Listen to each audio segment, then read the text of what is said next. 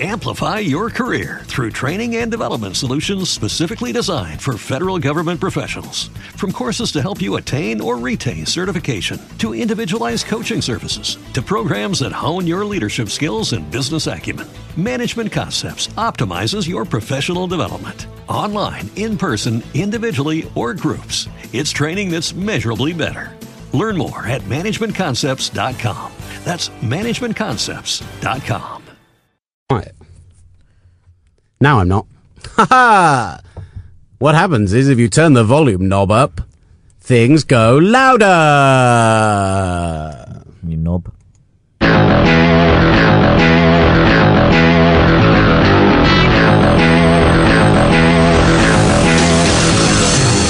Hello and welcome to the Gridiron Show in association with Sports Travel Tours, and it is the greatest weekend of the NFL season. The divisional round is here. The Patriots, the Cardinals, the Broncos and the Panthers have all enjoyed a week in the sun. Now the Packers, Steelers, Seahawks and Chiefs, having had an away victory, go on the road again. Can they get the wins and the upsets? We'll talk about that. And there's a new team in LA. How exciting!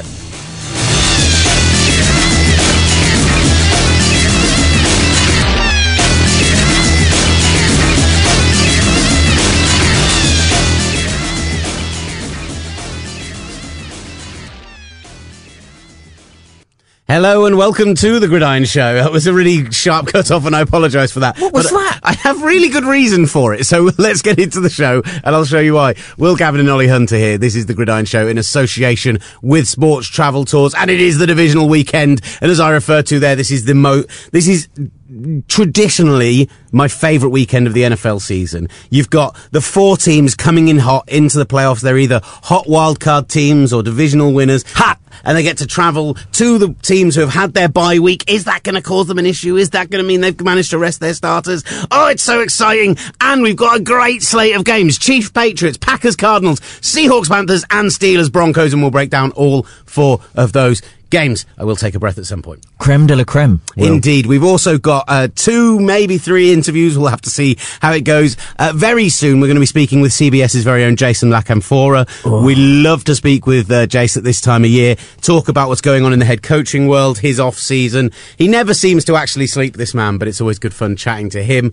At the end of the show, we're going to be speaking with our friend over at Sports Travel Tours, Andrew Hill. He was in Minnesota last weekend for that Ice Bowl Part 2, 3, whatever we're calling it now. So he's going to talk to us about that freezing cold game. A little bit of an update of where our competition winner is going to end up watching the championship game next weekend. A little Super Bowl chat, a little bit Minnesota chat. He went to the new stadium. So if you're a Vikings fan, it's well worth listening to as we break down what the new stadium's going to be like, the London games, everything else. So that's always really good fun. And later on, we may be speaking to Simon Clancy about the national championship game in college football. What a game. What a game. It was an incredible game. Oh. And basically the situation is if Clancy is available whilst we're in recording times, we will dial him up and we'll chat to him and that'll go on the pod.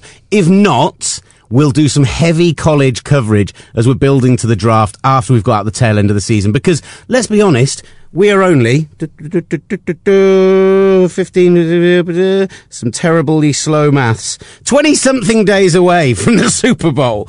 And I wondered what you were trying to figure out. I was like, are you figuring out weeks to the draft? I didn't know what you were doing. I can't figure it out. I'm terribly slow. So it's 7 plus that plus 6 plus 23 days. We're 23 days away from Super Bowl. Well, we 50. are right now. Depends when people are listening to this. I'm going to put it out today, so that's fine. Yeah, but people might be listening on Saturday. Oh, yeah, but those people are dead to me. They're not. You're not dead to us. They're not dead to me. I was lying. People listening on Sunday definitely aren't dead to me. So you are listening to The Gridiron Show. We're going to have that coming up. Maybe we're going to be speaking to Clancy as well. We'll be talking all about the weekend's games. We'll be talking about the head coaching changes. We've asked you on Twitter, who do you think has made the best head coaching hire? 6 teams have hired their head coaches. We're still waiting to hear on what the Titans are going to do, but 6 men have new jobs. And apparently, if you're an offensive coordinator who manages to turn a terrible offense into a point-scoring offense, here, have a head coaching job, because that's how it's worked for Dirk Cutter and Ben McAdoo and Hugh Jackson and Adam Gase, and I'm sure there's one more who I'm forgetting. There is one more. But Doug Pederson. There we go. Oh, Dougie. I knew I was forgetting P. one. And Chip Kelly, who many would say is a glorified offensive coordinator. Because he doesn't do anything on defense. had a top 10 defense for the first 8 games of the season. Come on now, Ollie. Okay. I'm going to try and justify this as much as possible. That's fair enough. So that's all going to be coming up on the show. It is divisional weekend. We're excited about that, but we're also excited about our Super Bowl party. Unfortunately, we were hoping today to be able to tell you who our NFL legend joining us is going to be. We're still waiting on final confirmation. It's down to the final 2 or 3 names, but they're all great. I will tell you that much. The group bowling tickets have sold out. Wow. That's it. Regular tickets are still available, but I'd suggest you snap them up ASAP. The VIP rooms have almost sold out as well. So go online to gridiron-magazine/Super Bowl 50 to find all the information, because it's a great deal. 12 quid. You get a free Budweiser/Pepsi with every ticket. You get a free copy of Gridiron Super Bowl Preview with every ticket. You also get, obviously, entrance to the game. You will get, not the game, entrance to the viewing party, the official NFL UK viewing party, we should say. Meet and greet with an NFL legend. We're going to be doing giveaways. There are bowling lanes available. There's great food. Really, you can order yourself a 26-inch pizza. I recommend sharing that with at least one other person, because it is obscene. Yeah, but you didn't last time, did you? No, and it was a big mistake. Can I ask you, because last time there were tickets on the door, but limited. It's and it got to capacity very quickly. It is seriously unlikely we're going to have tickets on the door. Wow. Okay, so yeah, get your tickets now. That's gridiron-magazine.com/Super Bowl 50. Obviously, the big news from this week, you've had all the head coaching changes. It is divisional weekend, but the St. Louis Rams are no more. Do you have a record scratch? I wish I did. That would be great. That's not a record scratch. Yeah, that was a terrible record scratch. Let's go with this. You know who is back after a 21-year absence, and those of us in the NFC West are delighted to have them back on the West Coast. It is, of course, the brand new Los Angeles Rams. Do you know how to ram it? Let's ram it, yeah. You know how to ram it. We'll be rocking LA, so let's ram it today. Let's ram it. We're gonna ram it. Let's ram it. That's enough of that. No, it's not. No, it's not. You played me a bit of that earlier, and I've been walking around global radio just going, ram it. people have been looking up, going, what is he on about? Ram it. I can't help it. Right, first of all, to fans of St. Louis football, we don't want to seem like we're overexcited and gloating. We obviously know there are some people who are very disappointed. And to be honest, ram it. It's an interesting question for people who are fans of the St. Louis Rams. I'd be interested to know, at Gridiron on Twitter, with this breaking news that your team are no longer going to be in St. Louis, are you going to stop supporting the Rams? You know, our resident Rams fan, Adam Farquharson, is not. He's going to continue supporting the Rams over in LA. Obviously, fans who are fans of the Rams before they even moved to St. Louis, and that's why I like this move. They are the team going back to LA, whereas with the Chargers, I know the Raiders would have been the same, but they're going home. I think they suit Oakland, and if they can get a new stadium there. We'll talk about all this with Jason La Canfora, and then there's obviously the Chargers. And let's just point out that if the Chargers stay where they are, Jason La Canfora has some thoughts on that. But the opportunity that we might be able to get to play this some more, it's really pleasing for absolutely everyone. And also, I will continue to try and pick their drafts. Because if they move, it's all null and void. I have to go out and try and figure out someone else's draft picks. But interestingly, on the same question, Bobby Wilcox, who is a regular tweeter of the show, listener to the show, also in a number of fantasy leagues with us, really top bloke. He is a San Diego Superchargers fan, and he will stop supporting the Chargers if they go to LA. Where will he go? He said he fell in love with the city of San Diego before he fell in love with the Chargers, and so the whale's vagina is his home. That is where he sees his football supporting prowess. That's the wrong word. That's what came to my head though, and I'm going to go with it.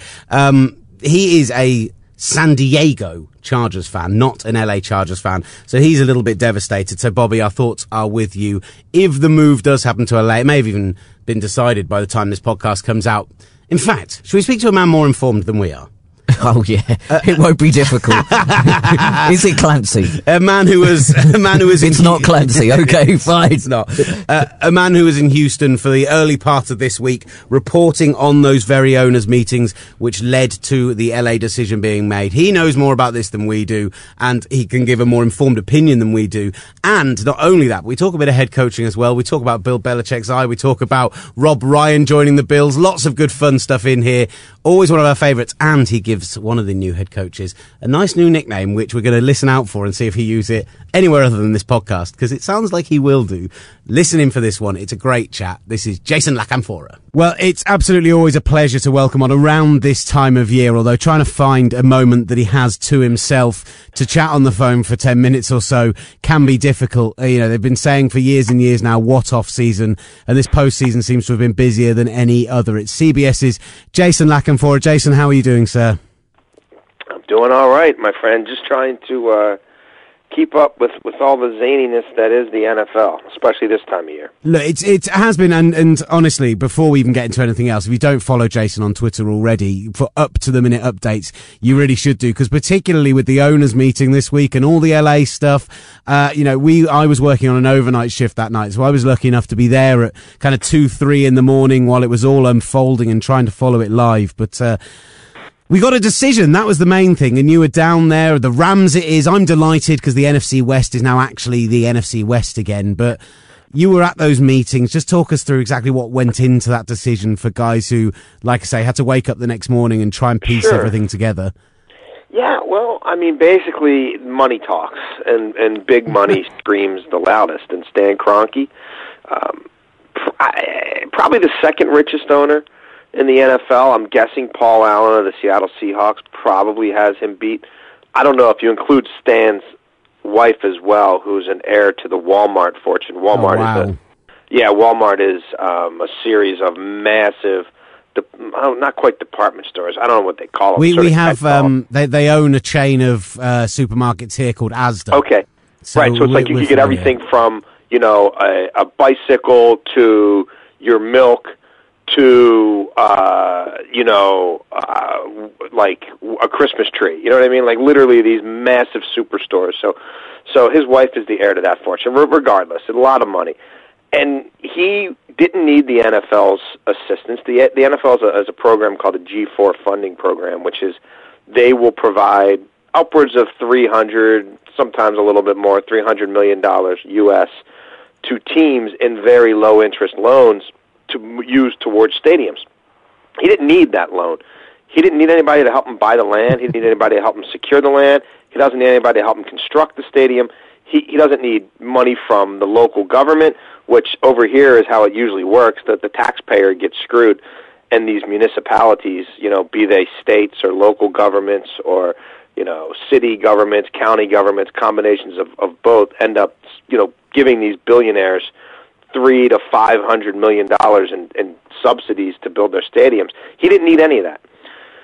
So he always had that going for him. And at the end of the day, when these 32 owners got together to vote on where they were going to build and how they were going to go to L.A. and which teams were going to go to L.A., Stan Kroenke, the owner of the Rams, the richest guy involved, ended up winning. And winning by a pretty decisive margin. And the San Diego Chargers have the option to go with him. It's not what the Chargers wanted. This is not the stadium the Chargers wanted to build. It's not the location that the Chargers wanted it to be built on. But regardless, their options are to stay in San Diego, which I would put the odds of that happening at close to nil, or go with Stan Kroenke in some sort of capacity, whether as his tenant, where they pay a nominal fee to rent the stadium from him for their games, or possibly another deal where they come up with $300 to $500 million to get an equity stake in that stadium and assume more of the risk and obviously more of the reward. So in the next couple of days, this will probably be sorted out. I would think by early next week, the Chargers have come forward publicly and said we're going to L.A. with Stan Kroenke, and that will leave the Oakland Raiders as the team now looking for a stadium. Do we have any information on where the Rams and possibly the Chargers will be playing next season and the next 3 years until this is ready to go? Yep. For now, the only site that the NFL has secured is a site called the Los Angeles Coliseum. See, I'm excited. I kind of want to go to a game at the Coliseum just because of the history behind it. Even though it's meant to be a terrible stadium. Just, when you get there, you'll be like, what the bleep? Like, yeah, that in theory, it sounds like there's something to see there. It's look, it seats like 100,000 people. It's massive. I'm sure they'll have to cordon off part of it in order to make it seem feasible for these NFL crowds, because it is a decrepit stadium. But it's where the University of Southern California plays, USC now, and certainly, as you reference, it's where the Raiders played when they were in L.A. the last time. It's nothing special, no bells or whistles, but the University of Southern California, which again is the primary tenant there, they have given the NFL permission to have two teams play there. Originally, it sounded like only one team would play there. They then have changed their stance. So, I don't know, that field, I mean, I would think the field looks absolutely horrible between the Saturday college games and the Sunday pro games and two teams playing there. It'll be an ugly couple of years. Maybe somebody figures something out a year from now, but it looks like in 2016, both teams, the Chargers and the Rams, will be playing there. The new stadium in Inglewood, California, the Taj Mahal that Stan Kroenke's building, that won't be ready until 2019. Maybe the Rose Bowl, they negotiated with the Rose Bowl this year, and the Rose Bowl said, no, we don't want anything to do with that. Maybe now that this is definitely happening a year from now, I could see one of these teams maybe getting a reprieve and playing in the Rose Bowl for a year or two, which is up in Pasadena, California, a little bit north of L.A., which is a nicer facility that's had some amendments made to it. And it's one that a lot of fans there would be familiar with because there were some. I think the World Cup final was played there when the U.S. hosted 94, the 94 that World Cup. That does and sound the right, when the U.S. women won the World Cup on American soil for the first time, that match was at the Rose Bowl as well. One thing about this, and I want to ask about the Raiders as well, but something I saw that was quite interesting that was brought up online, and beyond the fact that you mentioned them playing in that stadium, we're getting the Rams as a home game in London next year, and there's some talk about whether that'll get extended beyond this year in a Jag-style multi-year deal. Obviously, that's something to keep an eye on, but for the NFL, they've had this bargaining chip of LA for what seems like the last 20 years, and every time they've had a city who they've wanted to put some money, like you say, the municipality, put some tax money into a stadium, it almost seems like they've had this leverage point of, well, we could just move them to LA. Do the NFL kind of lose something actually by having a team in LA and not being able to say to other markets, well, we've got LA, there's always that? I don't think so, mate, because I think they've used it as much as they can. Everyone's got their stadium now. You know what I mean? Like, literally, if you look at the evolution, if you did a timeline, a graph of the average now, the median age of an NFL stadium, I bet that 10 years ago, the median age of a stadium was probably 20 to 30 years. Now the median age is probably less than 10. I mean, just look at all the stadiums that have been built. It's unbelievable. And all the public money that have been funneled to these men who already have more means than anyone could imagine. It's almost shameful. I mean, honestly, they're to the point now where, okay, so we talked about the Raiders, and the Raiders have to get something figured out, and I bet they do in the Bay Area. You've got the Buffalo Bills, who were just purchased, 18 months ago by the Pagula family. He's from the Buffalo area. He will eventually get a stadium built in Western New York. If they have to go to Toronto, they will, but I don't think they'll have to. And then you've got Jacksonville, and that's it. Everybody else is in a stadium that's relatively new or has had, like Carolina, the stadium might be 15 years old, but they just had $275 million, $175 million in upgrades done to it over the past couple of years. And what do you think they used as the threat to get it done? Well, we're very close to the mayor of L.A., right? So everyone's used L.A. Like, they've used L.A. up, and now there's nowhere. So we might as well put a team there, and especially when Stan Kroenke's willing to build a $2.65 billion stadium there. I mean, that's the estimated cost. Wow. I mean, this thing is going to, I would imagine it would put, what is it, the Allianz Arena, where Bayern, the Bayern Munich Stadium, where they hosted the World Cup final. I mean, it's going to put all these things to shame. If it's built the way he says it's going to be built. But really, Jason, what are we talking about? Jacksonville will move to St. Louis. If St. Louis builds a new stadium, then I predict the Jacksonville Jaguars end up there, so that takes care of Jacksonville.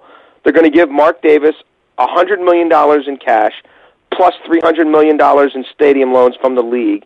So all he's got to do is go out and get another $300 to $400 or $500 million if he can through an ownership stake that having a Larry Ellison, the Oracle billionaire, or someone like that buy in, and then have the government kick in a little bit. I mean, it's not as crazy as it seems. And then you've got the Buffalo situation. That's it. I mean, the NFL for the next 15 years doesn't have a stadium problem. Looking pretty set. And you compare them to the Allianz Arena. Nothing compares to Elland Road, of course, Jason. Well, no, and it would be, especially if we actually had, like, some Champions League nights there again. But dare I to dream. Let's just get out of the championship one of these decades. Just quickly, then, we're looking around as well as obviously the LA situation is going to be a huge talking point and continue to be over the next couple of months, and the impact it has on UK fans. We've been asking people on Twitter. It's an odd one for UK fans. As okay, you support the St. Louis Rams, but you're from Birmingham. Is this going to change whether you support the Rams or not? Mm-hmm. So I think that's going to be fascinating for guys over here, but. That's just been on top of the usual malaise that's been the kind of the coaching moves. And it seems that there have been two things that I've noticed this offseason more than anything else. The first thing is, if you've been an offensive coordinator of a previously bad offense and managed to get some points out of them, here you go, here's a head coaching job for you. Yeah, exactly. Yeah, here's the keys to the kingdom. For me, I need to ask about Chip Kelly to San Francisco, because this has just happened in the last 12 hours or so. As far as you understood, was he their first choice guy? It seemed like when they got rid of Tom Sula, he was immediately the name mentioned. And do we know how much impact Tom Gamble had on the situation, maybe? Sure. Well, they were considering firing Jim Tom Sula, and when Chip Kelly was fired on the Tuesday before the end of the regular season, that certainly put them over the top. Now, it didn't mean that Chip Kelly, I will now call him Chelly from now on. It's amazing I didn't have that slip sooner, all the millions of times I've said his name. So Chelly wasn't necessarily the guy, but he's someone they wanted to talk to, and frankly, they were the only team that wanted to talk to Chip Kelly. So the 49ers weren't necessarily locked in on him. If they were, they could have started talking to him the moment the regular season ended, and he had nothing else cooking. But it took a few days. They talked to him. They spoke to a bunch of other people. They were very interested in Hugh Jackson. They didn't get in a bidding war over Hugh Jackson, but certainly he was someone that they thought could be a fit for them, as were others. At the end of the day, as they're standing here now, and what was already a very, as you noted, middling group of candidates to begin with have been picked through even further and dwindling. They went ahead and did their deal with Chip Kelly, as you mentioned, Tom Gamble in their personnel department, who's very close to general manager Trent Baalke. Gamble was the hire that Kelly made in Philadelphia when he got personnel control, not full control, but some personnel control to go there in the first place. He brought Gamble with him. So there were some ties. Trent Baalke and Chelly, I kind of like that now, have the same agent. They have the same agent, David Dunn. David Dunn also represents Jim Harbaugh. He helped put the Harbaugh deal together. He helped put this deal together. And we'll see how it works. But if Chip Kelly didn't get hired by the 49ers, he was going to be out of football for the next 6 months and probably would have ended up back in college. And he may still have more of a college career than a pro career, but he's there for now. And yeah, by and large, these guys were all offensive coordinators, guys who no one, people wanted to talk to, but no one was blown away by them, by and large. And in a league where people are hired to be fired, I unfortunately feel like 2 years from now we'll be having a conversation and most of these guys will be on the street. Undoubtedly. I will pick through all these names as well, the Doug Petersons, the Ben McAdoo's, everyone else on the show, but there were two other situations just very quickly, and these can be almost one-word answers. The Titans, they have a new GM. Are we going to see the head coach trigger pulled soon? Yeah, and I still believe that Mike Mularkey, their interim head coach, has a great chance to be there. That team will be sold in the next year, and they're not going to incur a lot of excess salary now that the new owners may not want. That's a streamlined situation, and I think they won't make a big splash until they have new owners. A personal opinion, is signing Ed Reed enough to balance out signing Rob Ryan? No, not even close. Not even close. I don't know if you guys saw did you guys have the Super Friends cartoons over there back in the day? I'm familiar with it, yeah. Yeah, they used to have like these like Wonder Twins, and they'd be like, Wonder Twins, activate, form of whatever, penguin, shape of waterfall. Anyway, I just keep thinking of these two guys, you know, as the twins, Robin and Rex, like form of a buffalo chicken wing, shape of a beer bottle. You know, like these two guys in Western New York, forget about it. Look, I hope Rex enjoys his next year in coaching. By this time next year, he'll be working for some media outlet, making big bucks to talk about football rather than coach football. And as an insider, do you have any inside line on Big Bad Bill's Shiner? Poof! I don't know. I really don't. I hope it's not female problems, but I have no idea. I don't know. I hope the missus didn't catch him with a left cross or something, but you never know. You do look, I mean, people give Belichick a lot of stick, but I think he's very dry in those press conferences, and when he just said, sorry, I didn't realise we had to put coaches on the injury report, it's the perfect Bill Belichick response. I love him, you know, because I don't have to deal with him every day. If I was the beat writer and I had to sit through every single press conference, I might gouge my eyes out, but as someone who deals with him, you know, from afar, and we have a cordial enough relationship, I actually get a kick out of it, but I can understand how the people who are there every day probably can't wait for the season to end. Look, Jason, it's always a load of fun speaking with you, and I'm sure we'll do our best to catch up with you when we're out in the Sunshine State in San Francisco catching what's going to be a legendary Super Bowl. Well, hopefully it's going to be an exciting one as well. Anything that measures up to last year will be great. And maybe we'll try and catch some of those 4 a.m. Premier League games as well while we're there with you. We'll see. We'll see. We've got the game on CBS, so I think we'll have a very early call. Our pregame show's about 8 hours the night of the game, so I might be there in spirit. But no, I always enjoy chatting, so I hope we catch up soon. Do Leeds get televised out there ever? Oh yeah.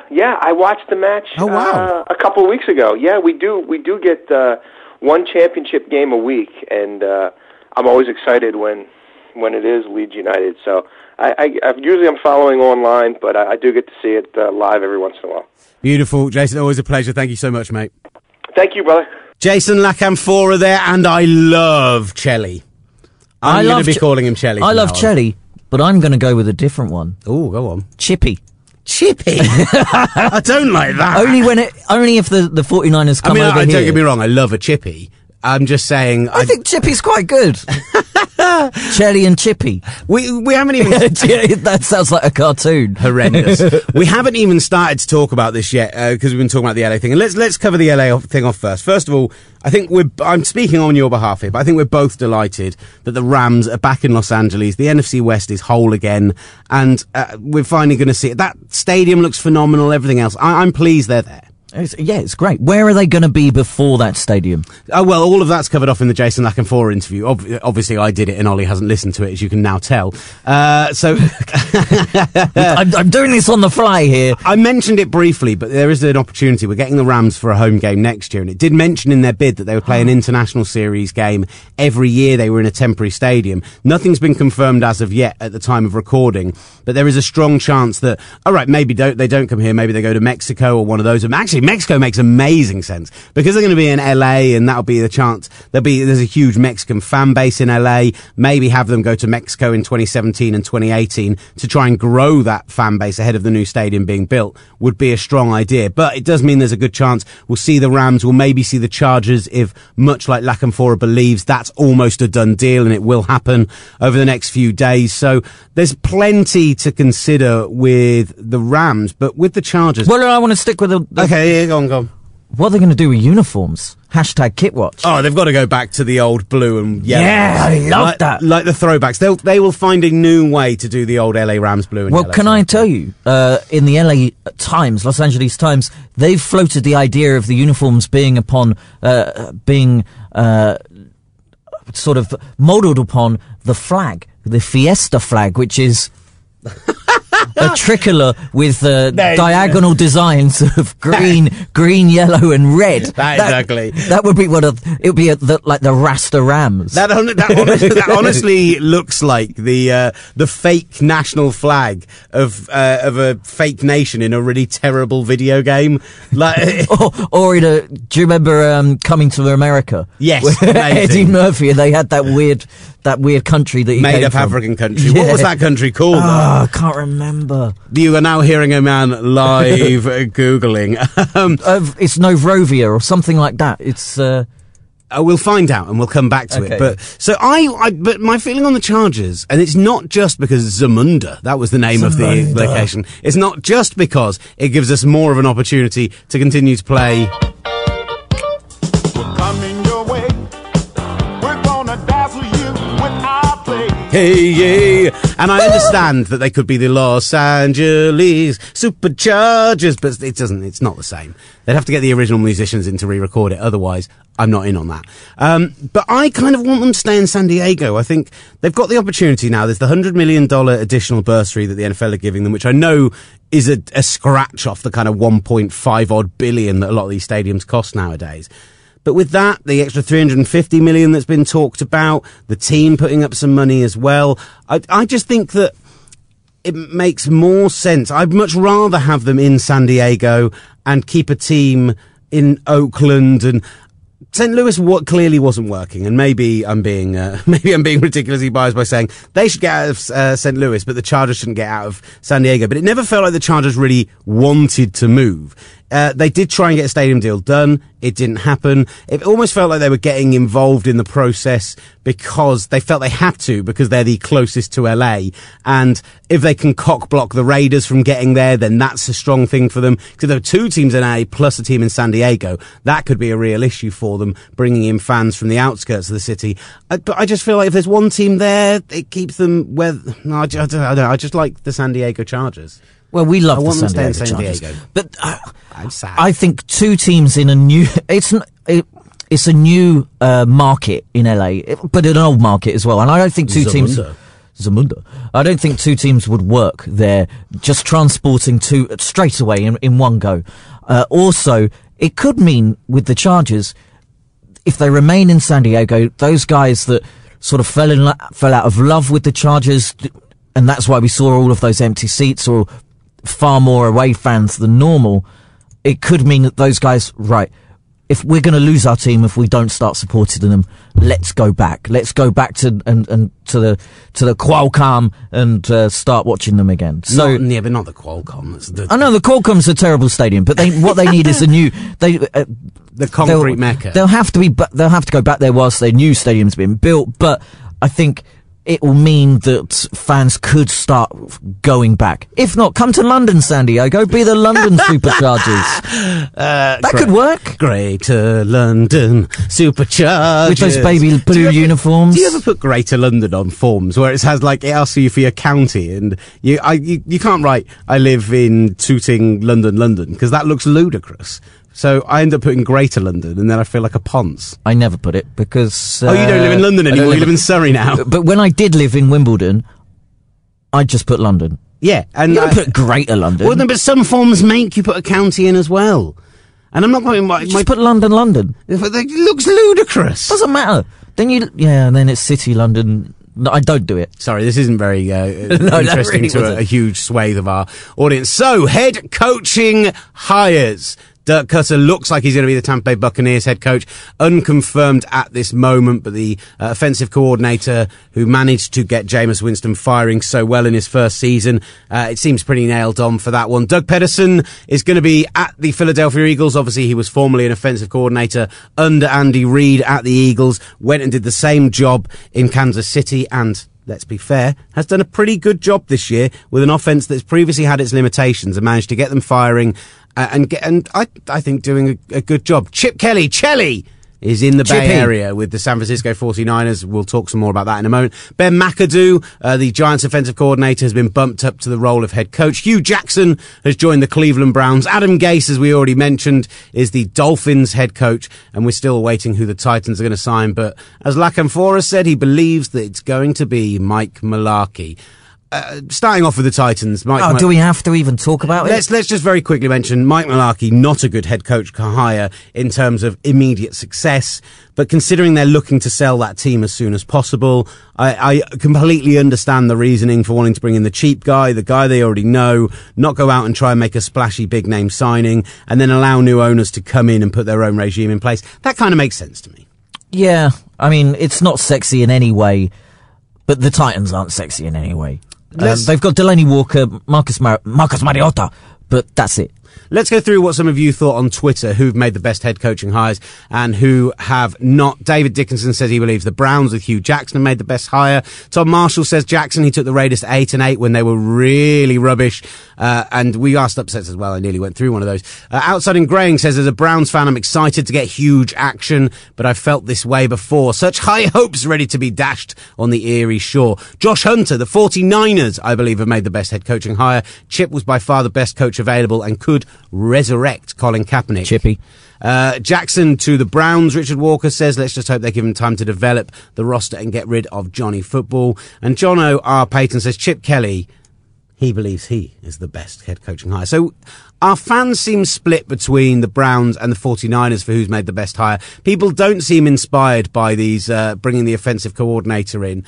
What are the of those head coaching hires? What have your immediate response to them, and what were your thoughts on? Was there anyone that you liked, didn't like, etc.? Well, I like Hugh Jackson. I think that's a really, really good hire, and my only issue is with it is that he's bought into the whole Moneyball system around the front office staff. But I think Hugh Jackson's an intelligent guy. I think he's someone who, certainly when we spoke to him last year, and he comes off as very considered and someone who really thinks through his football decisions. And he really seemed to believe that Sashi Brown and DePodesta and the guys who have come in who don't necessarily have a footballing background but have this analytics background. And Hugh Jackson even said in his press conference that other teams are basically going to be copying the Browns in the future when they see the way that they've done this. And so he's fully bought into it. And there's a part of me that goes, well, if Hugh Jackson's buying into it, maybe I'm going to buy into it a little bit. Yeah, maybe. But then again, we said that Mike Pettin seemed like a good signing, and it really didn't work out. The Browns seem like a cursed franchise. Oh,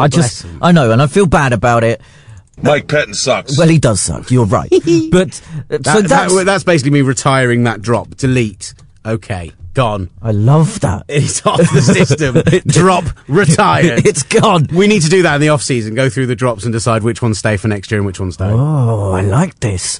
Hashtag off season content. I quite like the Chippy Chelly. I like that hire. I think it will be really interesting to see what happens in there. I want your thoughts in a little bit after I've just gone to my next thing, and I think Dirk Cutter. Yeah, Dirk. I like that because look what he's done with Jameis Winston. Mike Evans will be back to full strength next season.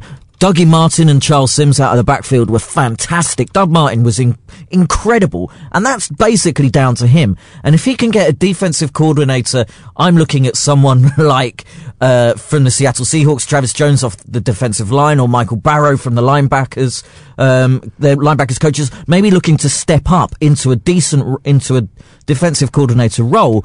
And if they draft well and they get some of their injured guys back, I quite like what they're doing in Tampa Bay. And in fact, the next edition of Gridiron is going to have in it is going to be free agency, fantasy free agency. So just to give you a little snippet of this, Matt Sherry, we've been debating this on our Facebook chats and discussing who different teams should look at and who would be their free agents. Basically, we're going to be breaking down for every team how their season was, how we grade it, what their cap room is for the year, what they'll be looking for, who their notable free agents are, who they must re-sign of those free agents, who's key, and who their dream splash would be. So just to give you a prime example of that, let's talk about the 49ers, because obviously people are going to want to hear my thoughts on Chip Kelly, I guess. No, people aren't going to want to hear it, but they will hear it anyway.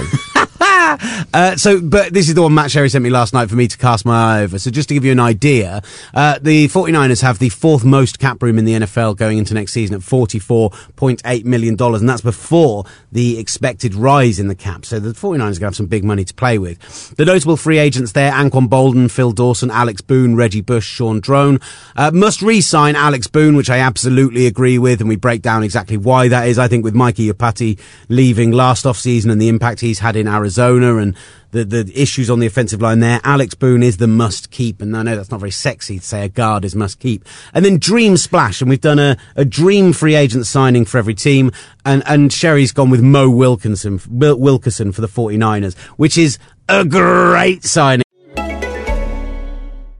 The situation in the Pacific is worse than reported. The Japanese are planning something big. What's the target?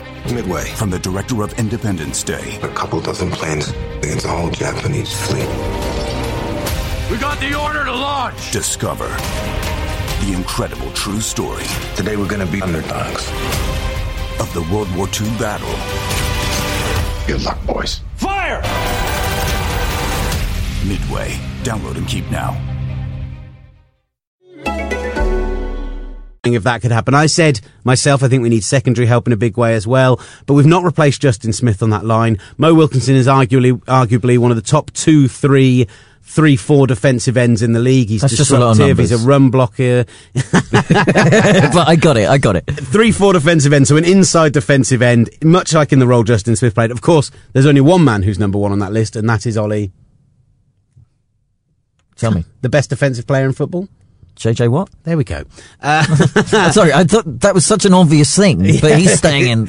But the point is that if you're going to go out and try and improve that position, that's the guy you get. So we've done that for every team. It's going to be well worth checking out gridiron-magazine.com, and maybe we'll do a podcast around the same sort of thing.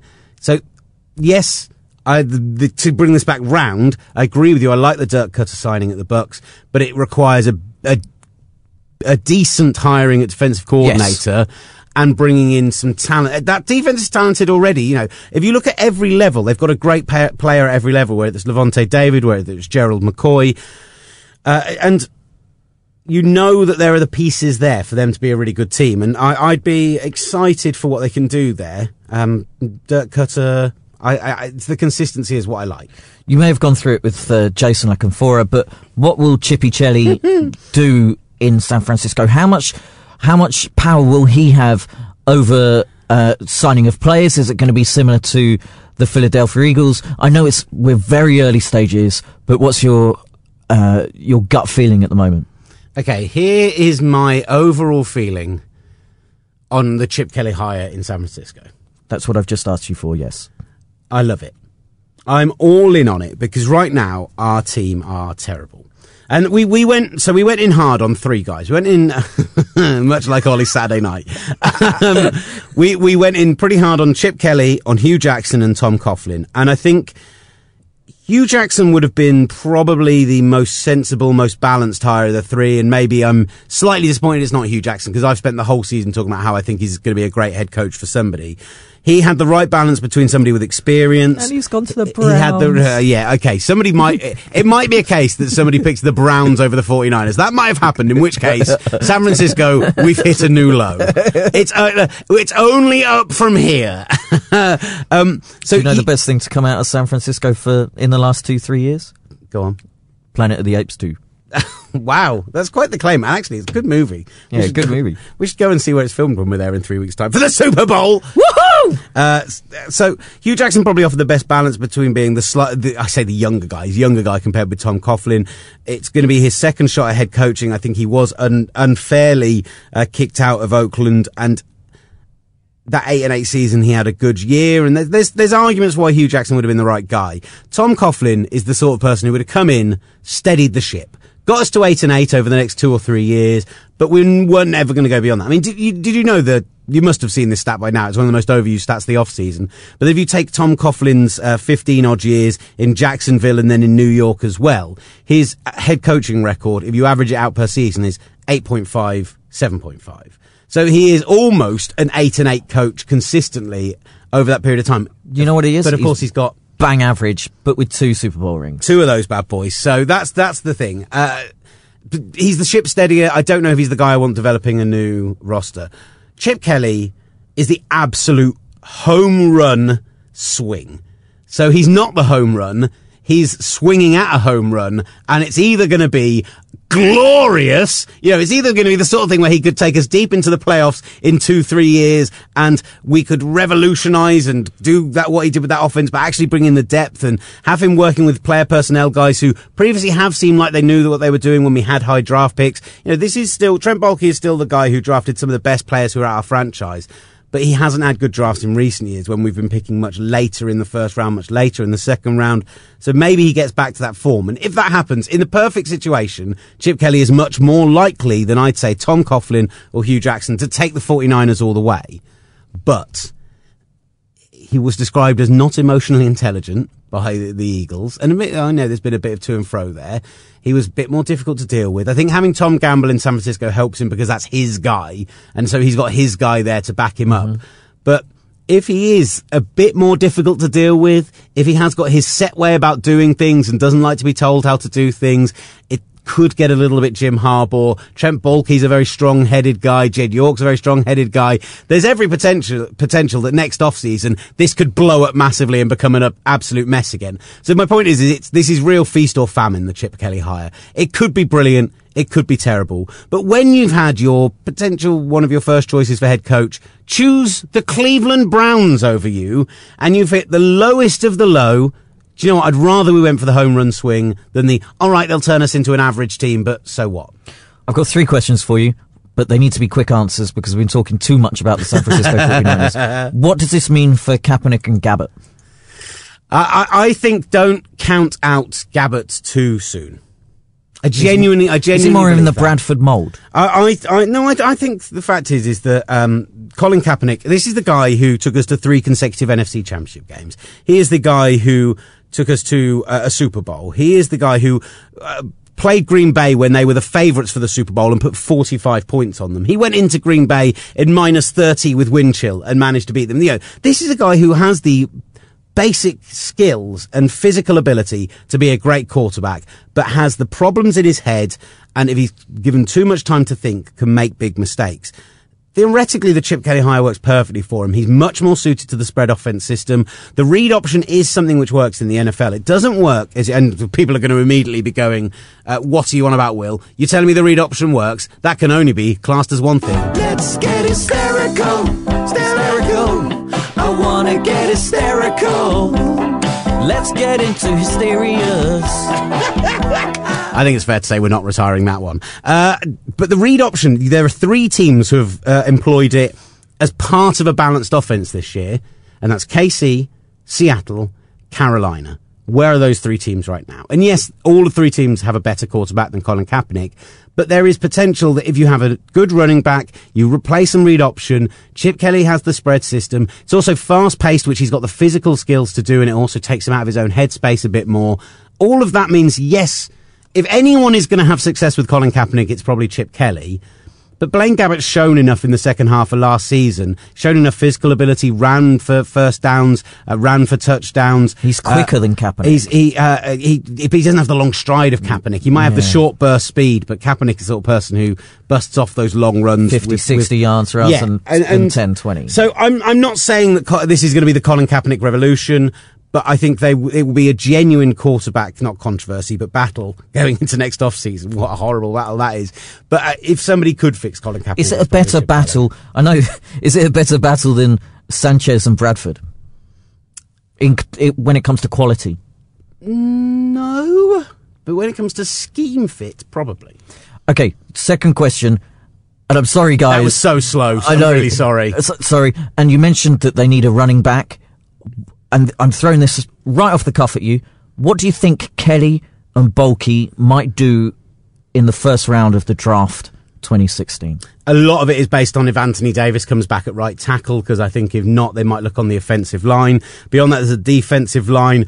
Pass rush, I mean, Jalen Smith was a guy I really liked and really hoped they were going to be able to draft up when they were kind of 4th odd.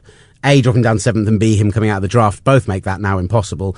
But there are several areas of need ahead of running back, I believe, because Carlos Hyde had the injury this year. We're behind a better line. Carlos Hyde still has the potential to be a good back, a very good back in the NFL. And they could re-sign Sean Drawn, and he knows the system. Yeah, although it'll be a new offensive coordinator, new head coach, all of that.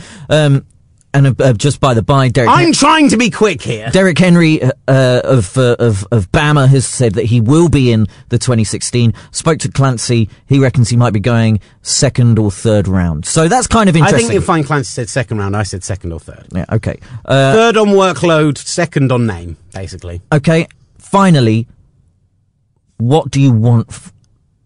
And this can be a quick answer. What do you want when it comes to record next year with Kelly? What do you want? If we went 8-8, what do you want? Is 16-0. What do I want? 16-0 and a Super Bowl, please. Thank you. Okay, but what would be tolerable for you? What would be acceptable? If we went 8-8 next season and showed genuine development, that would be a very good season. Thank you very much. Let's move on. I'm sorry that we talked about that for so long. But it was interesting. People love to hear about Chippy Kelly. Yeah. Oh, wait, Chelly.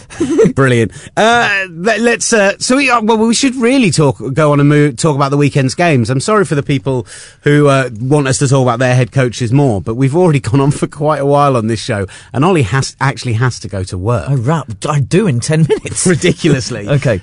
Is there any way we're going to get through this all in 10 minutes? I'll text him and say I'll be slightly late. That's not good, is it? Nope. So, 4 games this weekend. It is divisional weekend. It is my favourite weekend of the NFL season. And let's think about what is going to be the best order to do this in. Shall we do it in order of... Let's just do it in the order that the games are on. I like that. Simple as that. So starts us off with Kansas City in New England. Now, I think we've given quite a lot of our thoughts on this game already. Kansas City come in 11-5 on the regular season, won their first playoff game. They're on an 11-game winning streak. New England Patriots lost 4 of their last 6 games to end the season. Absolutely crazy that they've had such a big drop-off, but there's a lot of that is to do with injuries. Who is going to be coming back? Is Sebastian Vollmer going to be back on the line? Are we going to see Edelman is back and in practice, but are we going to see a fully fit guy out on the field? What are they going to be doing at running back? There are so many questions over the Patriots that you'd argue that this might be the best possible opportunity the Chiefs have of going in somewhere and causing the upset. Do you see it, Ollie Hunter? I would love to see it. This actually, I think, is a coin flip. Sorry, I can't help but do the job.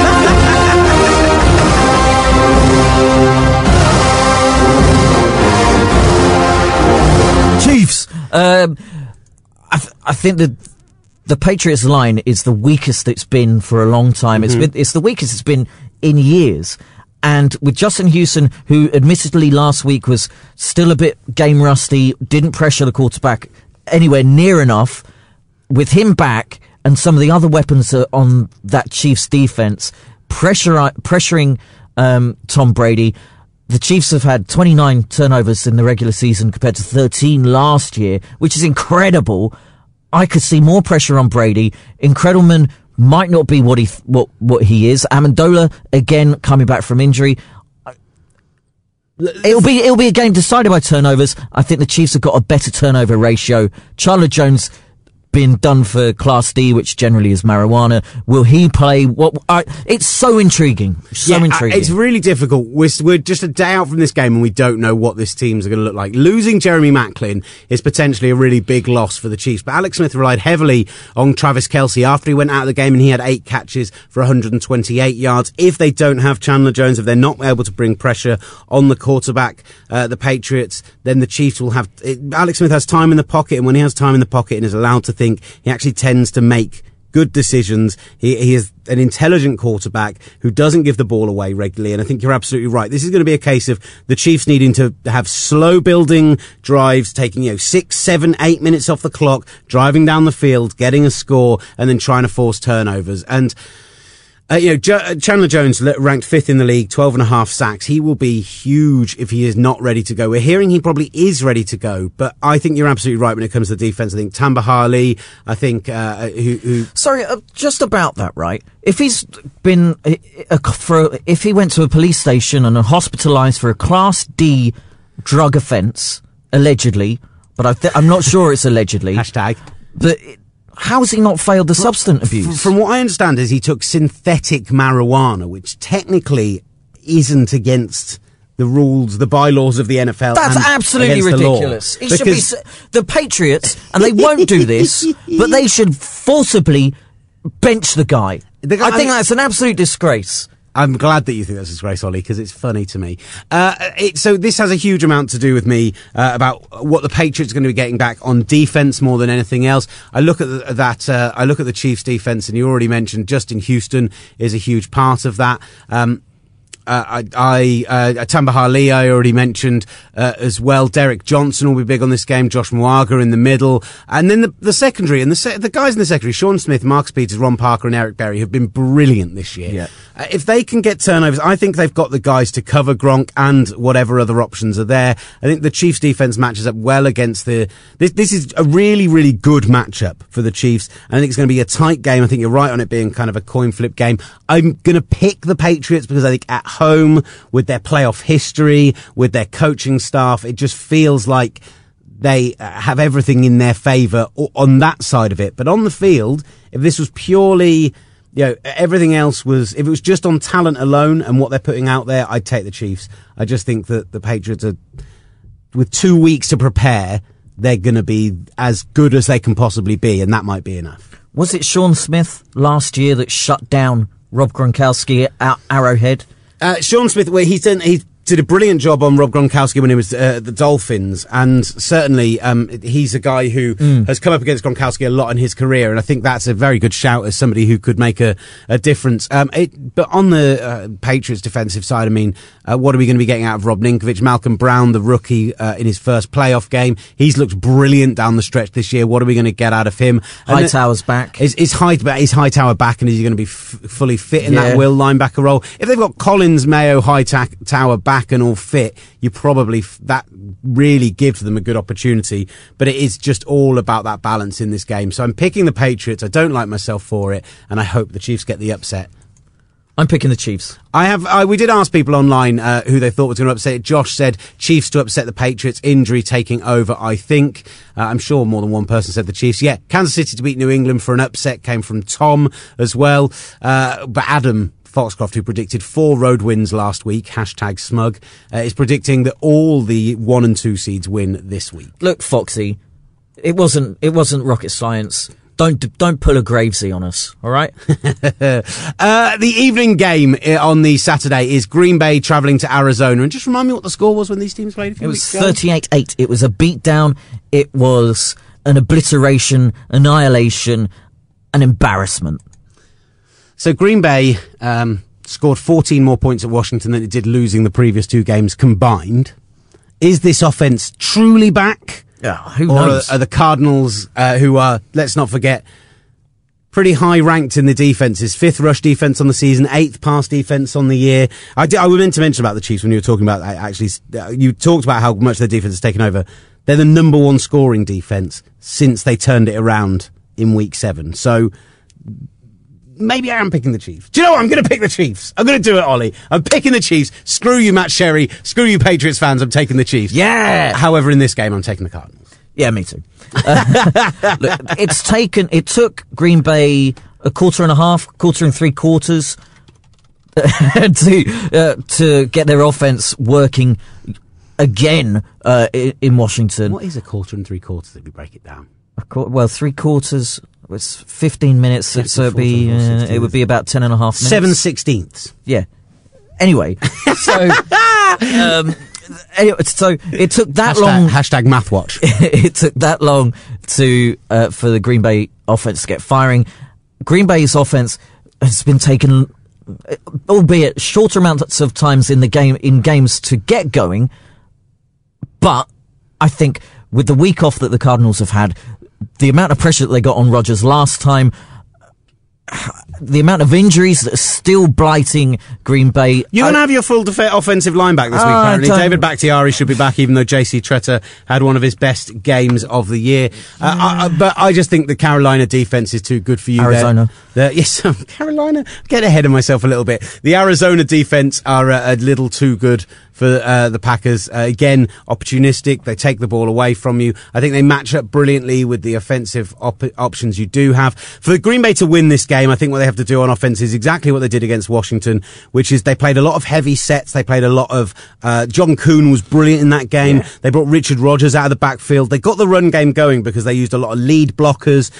My problem is that against Washington, against that weaker secondary, They were doing exactly what they've been doing all year, which is if you go against man coverage, they run those very unique solo routes where they're going to be, this is what I'm running, we're going to do no crossing routes, nothing which tries to confuse the defence, nothing, it's all going to be about an individual getting separation over an individual. And in Peterson, Rashard Johnson, Tony Jefferson, Gerard Powers, even without the talismanic Honey Badger, this Cardinals defence have one of the best man coverage secondaries in the league, if not the best man coverage secondary in the league, and so I'm picking the Cardinals. Yeah, I've got the Cardinals as well. Buddy. Yeah. Still. But I think it'll be closer than 38-8. You could have gone 5-11 and been terrible, so. That's true. There is that. Sunday evening game, Seattle travel to Carolina, and for me, this is my game of the weekend. Seattle Seahawks coming into this one hot, mainly because last week they were so freezing cold. They've been brilliant in the latter part of the season, bar that loss over the divisional rivals. The Rams managed to get things going on offense, even when they haven't had a run game available to them. But the Carolina Panthers are the best team in football this year. Yeah, the stats say it. You can't argue with that. I'm basically basing that on stats. I actually think on balance, I like the Cardinals more. But the Panthers are the best team in football on stats. Cam Newton is the de facto MVP as far as we're all concerned. And actually, I believe that Seattle really don't match up particularly well with this Carolina team. I think if you look at the Seattle defense and what they've managed to do, and more importantly, not managed to do this season, is in the secondary, they're not particularly good on the inside routes, the kind of routes that a tight end is going to run, because Cam Chancellor has had probably his worst season at safety since he came to the Seahawks. Even though he's still a Pro Bowler and whatever else, he's still good. But he's been able to be beaten in coverage. I think that the corners, again, have had their weakest season they've had in years. And actually, if you look at their performances against tight ends this year, Greg Olsen had a huge game against them when he played them earlier in the season. I think about, there were a couple of other ones. I had some really good examples and I can't remember them now when I was thinking back about it, but they've had some bad runs against tight ends this year. Cam Chancellor's been beaten in the end zone a number of occasions. And the fact is, Greg Olsen had a brilliant game against them earlier in the... Tyler Eifert is another prime example. Tyler Eifert had a brilliant game against the Seahawks earlier this year. So if they can get Greg Olsen going and establish a run game, and they've got a much better offensive line than the Vikings do. Barnage as well did. Barnage did have a good game. If they look at you look at what the run game has managed to do this year, their offensive line is much better than what the guys have in Minnesota. So I expect them to get the run game going like Minnesota couldn't. They only managed 2 yards a carry. I expect Carolina to...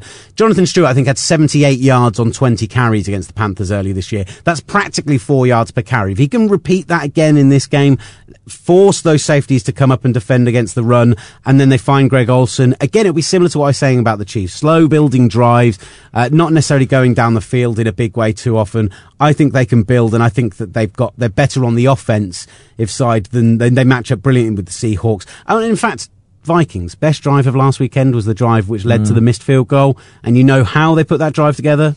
Tight ends. Kyle Rudolph. Yeah. And we're talking about Kyle Rudolph here, guys. And then on the other side of the ball, the Seahawks, the one real weakness they've got is the interior of their offensive line. Not good. Now, Russell Wilson has been phenomenal in the second part of the season. Like, the best quarterback in the league through the last 8 games. If he produced that over the full 16 games, he'd potentially be the MVP over Cam. In fact, he probably would be the MVP over Cam. But you've got K'Wan Short and Star Lotulelei, probably the best pair of 4-3 inside defensive tackles in the league. Well, 4-3 defensive tackles in the league. And if they can just put pressure with 4 and then drop those really, really good man coverage, corners into coverage and drop the safeties into coverage, then I think that they can blanket the Seahawks. It's all about whether the Seahawks can get the run game going and what Russell Wilson does. But I think they match up brilliantly, and so I'm taking the Panthers. And when you've got Luke Kuechly, Thomas Davis, Cortland Finnegan, Shaq Thompson as well, spying on, and especially those first two, spying on Wilson, seeing what he's going to do when he's flushed out of the pocket, and they're so football savvy, those two guys. I can see them running down Russell Wilson. I can see them preempting what Wilson's going to be doing. When you've got all of the crossing routes of the likes of Baldwin and Tyler Lockett, great, albeit he didn't have a great game last week, and that's because of the cold, I should think. I can see. But he had the one big catch on the big play, and that was the game that changed. He did, but I think it's far more containing this defense from that point of view when it comes to the Seattle offense. That again, matchups. I can't see it. It's a really tight game, but I think I'm going the Panthers. I'm hoping the Panthers, and I think it'll be a really intriguing game. You're right. It is the game of the weekend. All these games are amazing, but I love it. From an injury perspective, Ted Ginn's back and Kurt Coleman's back. Obviously, led the team in interceptions this season. And they have to rely on filling quarterbacks like Robert McLean and Cortland Finnegan after Charles Tillman and Ben Wickery went down. But I just, with the weapons available, I like the matchup, and I'm taking the Panthers in this one. And that brings us to the final game of the weekend, Pittsburgh in Denver. And it's as simple as this game to me. Ben Roethlisberger and Antonio Brown. If they play, and a genuine game time decision on both these guys. Roethlisberger has some torn ligaments in his shoulder. He's got a strain in his MCL, I believe, maybe his ACL. I'm not exactly sure. Part of his knee is a bit buggered up. And then you've got Antonio Brown going through the concussion protocol. If those guys are both out, then the Broncos could absolutely rout them. Not just beat them, but batter them into the ground. If those guys are there, this becomes a bit of a coin flip game to me, because we're still going to be trying to decide what Peyton Manning's going to do. We're still going to be trying to work out whether or not basically, is he going to turn the ball over? What is that run game to them? What is the Steelers' defense? Because we just don't know. They seem to be good for 3/4 of any game, but terrible, and I mean terrible, for a quarter of every game. But on balance, I think I'm taking the Broncos either way, but depending on the injuries, it could be embarrassing, or it could be a much tighter game. We are recording this on Friday, it's 1:45. I really should be getting to work. But so we don't have the Friday injury reports in. But from Thursday, Bob Labriola reports that Antonio Brown was still feeling effects of concussion. If he's back, I think you are right, Will Gavin. If he's not back, I think even Antonio Brown, even if it is Landry Jones under centre, he is the reason whether the Steelers win or lose this game. I think it's that big an issue, even with Peyton Manning under centre for the Broncos. So just to confirm, it seems like we've been pretty unanimous on our decisions this week. We're going Chiefs, Cardinals, Panthers, Broncos as our 4 winners. What do you think? Hit us up at Gridiron on Twitter. If we're going to be speaking to Simon Clancy, this is where we'll do it. So sadly, because Simon Clancy is one of the busiest men in all of sports and all of radio and all of everything else, he's very important. He doesn't like to admit it, but he is very important. He is going to be joining us in a later date, and we'll be talking, as I said, all that college in the off-season. In the meantime, let's talk to our good buddy from Sports Travel Tours. Here is Andrew Hill. So a pleasure, as always, to be speaking with from Sports Travel Tours, Mr. Andrew Hill. And I'm assuming, Andrew, that you've finally thawed out. I have, just about. Now, the reason I say that... Cold one last weekend. is that you were lucky enough to be at that fascinating Vikings-Seahawks. You were in Minnesota last weekend. What's it like watching a game when it's that cold? It's pretty chilly, I have to admit. But the atmosphere was incredible, and the fans there are absolutely mad about the Vikings. And it was a great game as well, right up to the last kick of the ball. What's it like when if you're taking guys there and you're doing, say you're doing a tour and something like that happens, absolutely devastating right at the end? What was the atmosphere like afterwards? I mean, it must have been a little bit deflated, as it were. It was just like somebody popping a balloon. Yeah, I mean, everybody in the stadium just saw them marching down the field and expected the kick to go over because he'd kicked so well earlier in the game as well, which made it even more surprising. But yeah, it was very deflating. But still, Mike Zimmer said it perfectly. He was really proud of the team. They had a great season, and they're really one of the teams to be watching for next season, definitely. And on that very point, I mean, for Vikings fans who have been disappointed from how the season ended, despite having a great year, and we talked about Mike Zimmer's impact last week, but one of the reasons you were in town there is obviously with Sports Travel Tours, you'll be doing a Super Bowl trip next year. It's going to be the first one up in Minnesota and up in the cold for... I think I'm right in saying the last one happened there in the late 70s, early 80s. Maybe I'm wrong off the top of my head, but they've got a new stadium, new facility up there, and you've been up there checking out what it's all looking like. It looks like it's going to be pretty spectacular. It really is. We're fortunate to have an office, as you know, in Dallas, and have Jerry World just round the corner. But I think this one's going to top Jerry World. I really do. I had an opportunity to see inside it and to see the stadium last Thursday, Friday, and yeah, it's going to be an incredible stadium.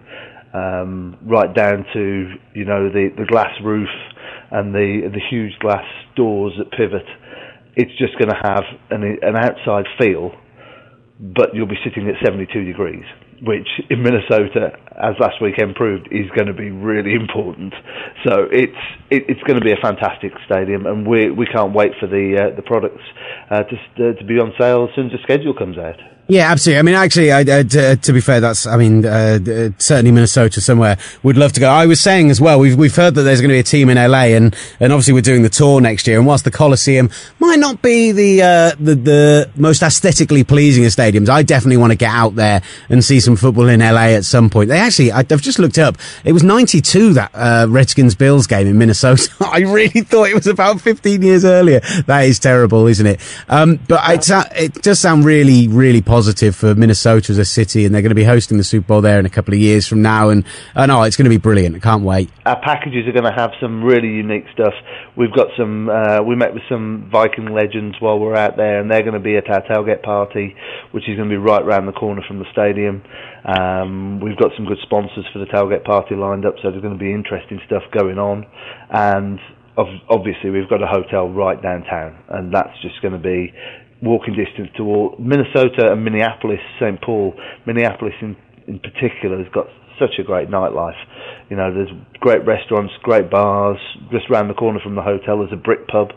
So it's definitely somewhere that you should look to visit next year. It's going to be an amazing place to go. Awesome. Now, next weekend is, of course, going to be the championship weekend, looking ahead from this week. And I think it's fair to say at this point, obviously, our competition winner, Luke, earlier in the season, won a chance to go to the championship game. I think it's fair to say at this point, we've settled that it's going to be the AFC Championship. I look at the 3 home games. You've got Kansas City, Arrowhead. That'd be phenomenal. Mile High. And obviously, New England at home. It's such a legendary franchise over the last few years. So whichever of those 3 eventualities end up being the home team, it will be a fantastic trip for him and for you, and Matt Sherry's going to be joining you as well. If you had a preference between those 3, or if you wanted to tell us what the benefit of all 3 of those was, where do you want to be going of those 3, and what's the kind of the plus side of all of them?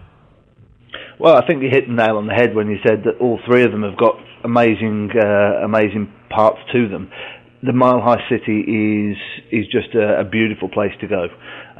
You're just an hour outside of the mountains from Vale and Breckenridge and all those great places, and you're in the city and you've got views of these incredible mountains from all around. Are you a skiing man, Andrew Hill? I'm not, unfortunately. I played football for too long and I never got to do it. But you never know. One day I may do. I'm just imagining Sherry like Bambi on a pair of skis. It's hilarious to me. New England, obviously, it's, as you said, they've done so well over the last 15 years or so with Belichick and Brady, and Foxborough itself is incredible. Boston as a city, very few peers in the fact that with the history, the things you can do in the city as well. Everything from seeing where the ships came in at the Boston Tea Party, all the way through to Faneuil Hall and places like that. It's a great city. And Arrowhead, well, we all know Seattle and Kansas City fight over every year which is the loudest stadium. And given an AFC Championship game, I'm thinking that Arrowhead will be up there again, winning the title. Well, the Chiefs as well. The big thing is only the first home London team to make the playoffs since the international series started. Wouldn't it be amazing for them to be the first home London team to make the Super Bowl since the international series started? That would be phenomenal, and maybe convince more teams of the benefits of coming out to London. They came at such a vital time in their season. They were 2-5, and if they didn't win, their season was absolutely dead. And they've obviously gone on the phenomenal run, starting with the game before that, but those 11 wins in a row. So it's going to be fantastic wherever you end up. They all look like great games, so that is going to be absolutely ace. And the final thing is the single game tickets for NFL come out this week. Obviously, if people want to be buying their tickets to Wembley, Twickenham, etc. But if you're going to be travelling, particularly from out of town, you need a hotel, you need all of the package put together for you, then you've got some phenomenal packages for those Wembley and that Twickenham games, haven't you? We do, and obviously we've got a hotel right by the stadium at Wembley, which means that you don't have to stand in the queues for Lord knows how long after the game to get to the tube station. The big selling point for us is our tailgate party. It's right across from the stadium. Food, drink. We've got NFL legends lined up, and we'll be announcing those as we go through the year. For each of the games, they'll be doing autograph signings. We've got live music. The food and drink is absolutely fantastic, and it's unlimited beers, wines, soft drinks, as well as all-you-can-eat food. So it's a great way to start the day and have a wonderful experience throughout the whole weekend. Brilliant. Well, look, Andrew, it's always a real pleasure chatting to you, and we're going to be seeing you. I'm sure we'll get you on when we arrive out in San Francisco. We're going to be doing a whole week of podcasts from there, one every single day. Maybe not the Monday, but from the Tuesday onwards. Monday might be a stretch after the flight. We'll see how we feel that evening. It's, maybe a couple of beers in us, and we'll fancy sitting down and chatting on the mic for 10-15 minutes. But we'll definitely be doing some podcasts while we're out there. Plenty of them. Loads of stuff going to be coming out from there, so we can't wait for that, and we look forward to seeing your lovely face when we arrive in. So thank you so much, Andrew, as always, for joining us, and we'll see you in a couple of weeks. I look forward to it and can't wait to get out to San Francisco. It'll be great. Massive thanks to Andrew Hill yet again. Thank you again to Jason La Canfora and to all of you guys who have been in touch with us. We love hearing from everyone at Gridiron. Oh, and finally, before we go this weekend, 5 Live Sports Extra, I'll be on with Nat Coombs, with Mike Carlson. We're going to have full live coverage of the Steelers at Broncos, and also we'll have the later part of the game of the weekend, Seattle, Carolina. We'll be breaking that down. We'll be breaking down all of Saturday's action and plenty more besides. Well worth a listen. 5 Live Sports Extra, 7:30 on Sunday. Keep trying to buy tickets, or keep buying tickets for our Super Bowl party at the Bloomsbury Lanes. 12 quid, free beer, free copy of Gridiron, great view for the game. It's going to be a fantastic night. You can get those from gridiron-magazine.com/Super Bowl 50. Ollie, do you have any final thoughts, my friend? Yes, I'm glad that you are still scruffy. With this mop of ginger hair and ginger beard. Don't lose it. But the only thing is, you do look a bit like the photo fit from Made a Murderer.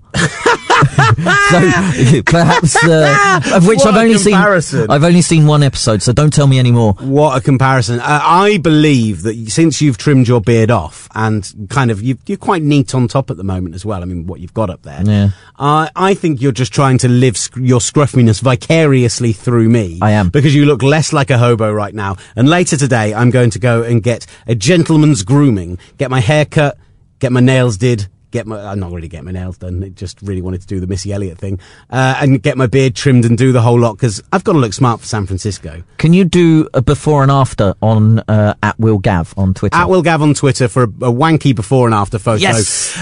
Thank you very much for tuning in. Keep checking out our good friends at Sports Travel Tour, sportstraveltours.com. We'll be announcing the tour, obviously, in the off season. We'd love to hear from you. You didn't do any of the at Gridiron-magazine? Yeah, no, I've done plenty of that. They know where we're shilling to. So right. Thank you as always for listening, and there was only one song we were ever going to finish on this week. I think you know what it is, guys. Ram it. Amazing tom work here.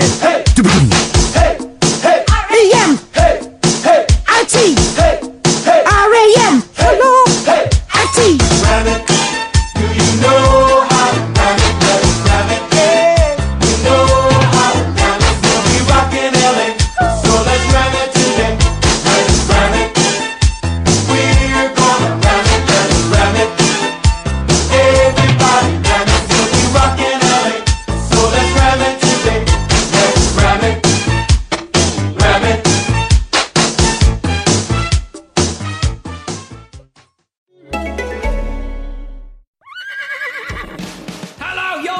the Horse Ramble Daily, where we'll be covering all of your horse needs. And there's more. Every day during the Cheltenham Festival, Betway are giving you the chance to win £50,000 in the free-to-play 4-to-win game.